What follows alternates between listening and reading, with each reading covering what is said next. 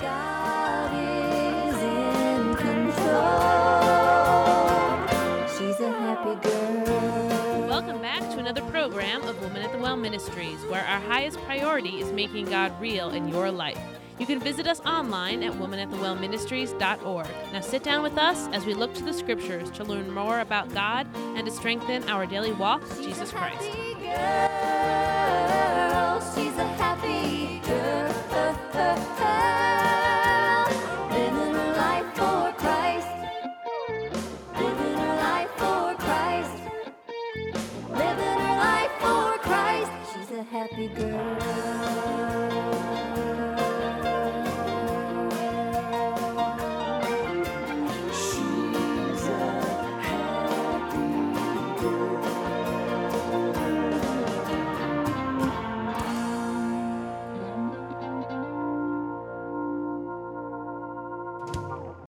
2 Peter 1, 3-4 tells us that God has given us everything we need to live godly lives in this present world.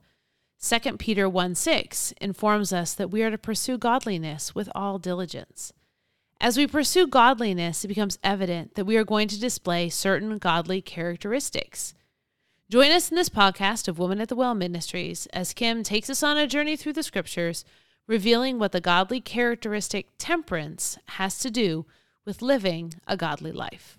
Hello, and thank you for joining us in this podcast of Women at the Well Ministries as we take a close look at 2 Peter chapter 1, verses 3-8. We're going to pretty much just talk today about chapter 1 and verse 6, but let's read the entire passage in its entirety.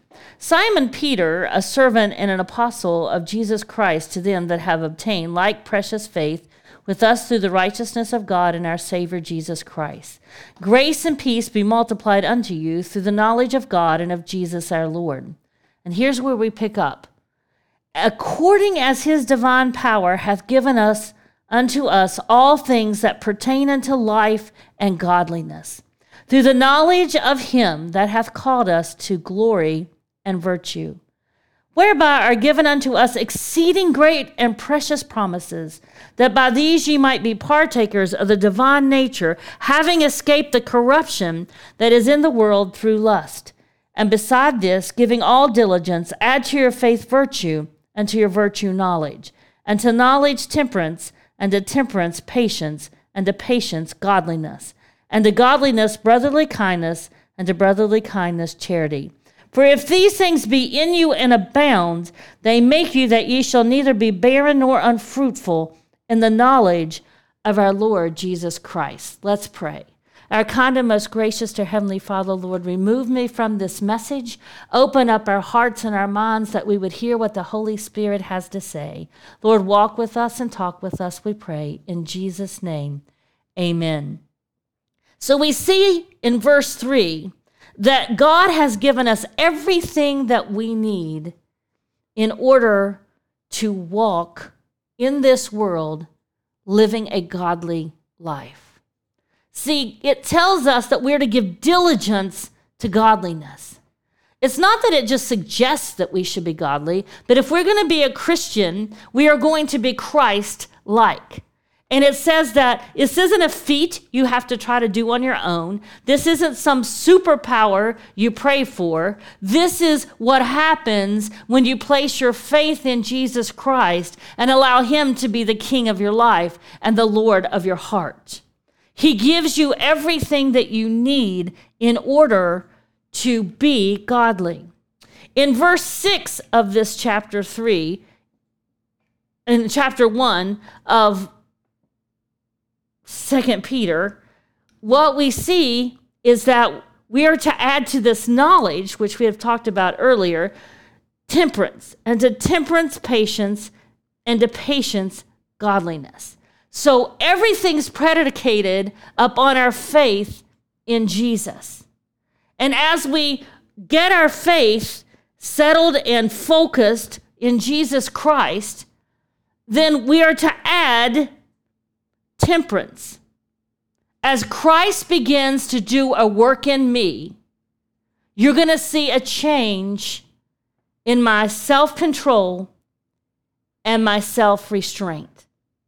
See, temperaments can best be understood by us as thinking about self-control and self-restraint. And we are the clay, and he is the potter.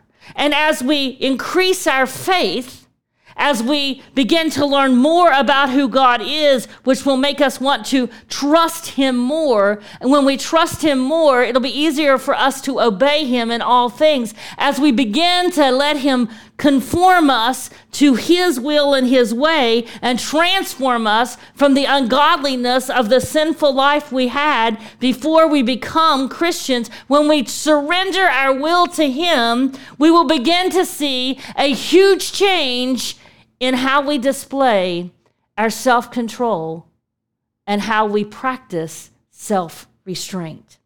In our pursuit of godliness, we see that we specifically need to be diligent in these endeavors. We have to be diligently, purposely, intentionally trying to live a godly life. And the Bible says in that verse 3 and 4, that he's given us exceeding promises to help us achieve that. And he has given us all by his divine power we need to do so. So as we pursue godliness, we're going to be holy. And these godly traits are going to be built upon our foundation of faith. And people are going to begin to see that we are a new creature in Christ, like we're told in Corinthians 5:17. See, we have to understand that as Christians, we just can't live like the devil. We can't serve ourselves. We have to put God first. We have to understand that he said, "Be ye holy, for I am holy." As we begin to look at what it means to be self-controlled, to practice self-restraint, let's look at what Titus 2:12 says. See, Titus 2:12 says this, teaching us that denying ungodliness and worldly lust, we should live soberly, righteously, and godly in this present world. See, we are to deny self. We are to deny ungodliness. We are to deny our sinful worldly lusts. We are not to seek the things of this world, but we are pilgrims looking for a city whose builder and maker is God. We are to set our affections on things above and not on things of the earth. We are to have a desire to know him and to abide in him. And his commandments are not grievous to us, but we love walking in the ways of the Lord. We love being close to him. We love reading his word. We love hearing him speak to us. We love praising him and worshiping him. We are grateful for the blessings that he has given us. We are new creatures. And the things of this world, they don't hold any desire for us. They now no more have any condemnation upon us for the things we did in the past, because old things are passed away and all things are become new. We are to live holy and godly in this world. We got to practice self-control and self-restraint. We've got to ask the Lord to empower us. We've got to ask the Lord to deliver us from any ideas and thoughts that may be captivating our mind to want to do things that are contrary to him. We've got to say, Lord, here I am. Fill me with your goodness. Help me, Lord, to be able to hand you all of who I am. Fill me from the top of my head to the bottom of my feet with a desire to know you, to love you, to walk with you, to serve you. Let you be my all in all. Teach me, Lord, how to see you for who you are, how to feel you for what you give to me, Lord, how to know that your presence is ever abiding with me. Help me to understand that you are all I'll ever need, that you are sufficient, that your joy is complete, that you love me beyond measure, that there is nothing that will separate me from you. Help me to get a glimpse of the amazing relationship that you desire to have for me. Hold me in the cleft of your arms. Give me, Lord, a glimpse of who you are and who I can be in you. And then the whole idea of self-constraint and self-control really becomes easy to defeat. For I am nothing without Jesus. His ways are higher than my ways. What he wants for me is bigger than my imagination. But with my inability to control my impulses, I put something between me and him. He can't bless an unclean vessel. With my stubbornness and my unwillingness to surrender my soul and my will and my freedom of choice to him, then I put me in a place where he can't use me to my fullest. And I don't have what it takes to receive the blessings because my vessel is unclean. I don't know where you are right now. And maybe 15 minutes ago you were hanging out in the world. But he says if you confess your sins, he'll forgive you. He says if you come to him, he'll receive you unto himself. See, sometimes we go to the doctor and we hope to see the doctor, but we see the PA, and that's great, but clearly we came to see the doctor. And for many reasons, that doctor may pass you on to somebody else. But he says, if you come unto me, I'll receive you unto myself. He doesn't pass you on. He doesn't sit and look and say, oh, you're third string, so you're a bencher. I'm not going to spend any time with you today. He doesn't look at you and say, I told you a couple times not to do that. You keep doing it, so I'm going to pass you over here to angel number 321. He doesn't do that. He says he'll receive you unto himself. Because from the greatest to the least, you're all precious in his sight. And he's no respecter of persons. And he can look beyond your faults and supply your every need. He'll wash your sins away white as snow. You see, you just can't do everything you want to do. You can't behave any way you want to behave. You can't live however you want to choose. You must at all times remember that you've been commissioned by Jesus to let your light so shine before men that they may see your good works and glorify your Father which is in heaven. You got to give your dreams to Jesus and then see what he really has for you. Because eye hath not seen and ear hath not heard what lies in store for them that love the Lord. You see, our job as children of God is to let others see him through us. That's your whole purpose. That's your entire job. You're to live sensible, upstanding, and godly lives, striving for spiritual maturity. See, we're not waiting to get to heaven to get the new body to be holy. We need to choose to live holy lives now. And by the power of the Holy Spirit and the enabling of Jesus himself, by the word of our testimony and the word of God, we have the ability to live godly lives. Because 2 Peter chapter 1, verses 3 and 4 told us that. So it's time that you embrace God's command found in Leviticus 27. He says, sanctify yourselves therefore and be ye holy, for I am the Lord your God. Do you believe him? He said he'd make you holy. He'd give you godly.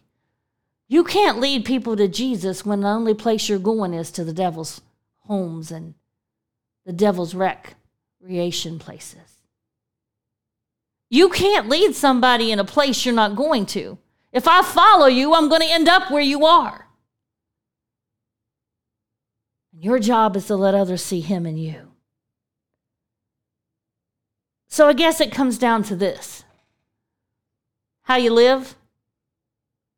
Well, it matters. It matters not only to you, it matters to those around you. And it matters to God.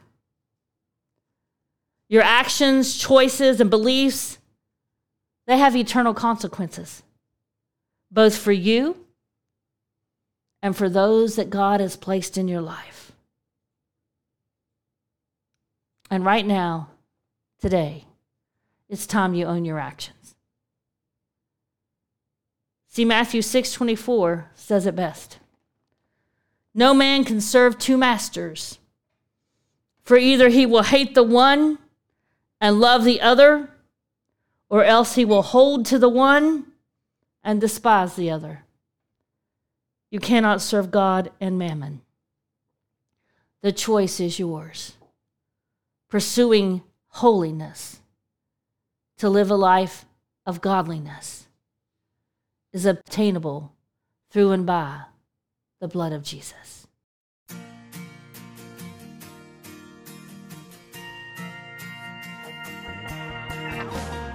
Thank you all for joining us today in this program of Woman at the Well Ministries. We pray that it has been a blessing to you, and we encourage you to reach out to us through our website or our Facebook page. You can find us at watwm.org and at facebook.com/watwm, where you will find devotions and many additional Bible resources to enhance your personal walk with God. Woman at the Well Ministries is a nonprofit organization dedicated to serving our Heavenly Father, and it is through your loving and generous support that our ministry continues to bless others.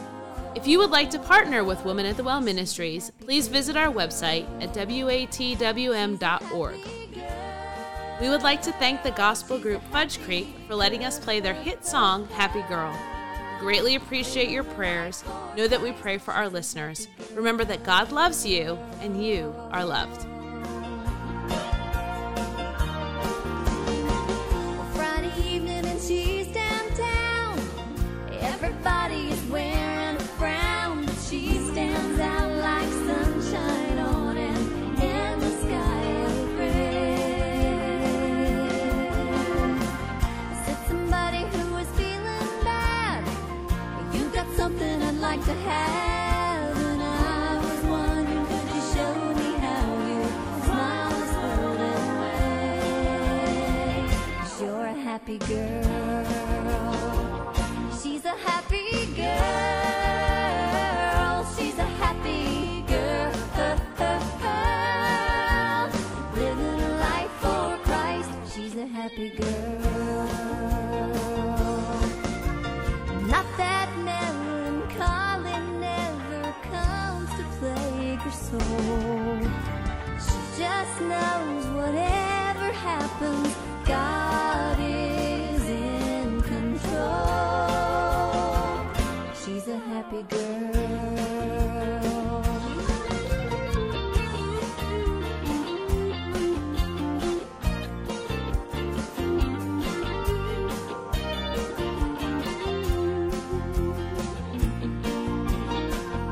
She's a happy girl. She's a happy girl. Living a life for Christ. Living her life for Christ. Living her life for Christ. She's a happy girl.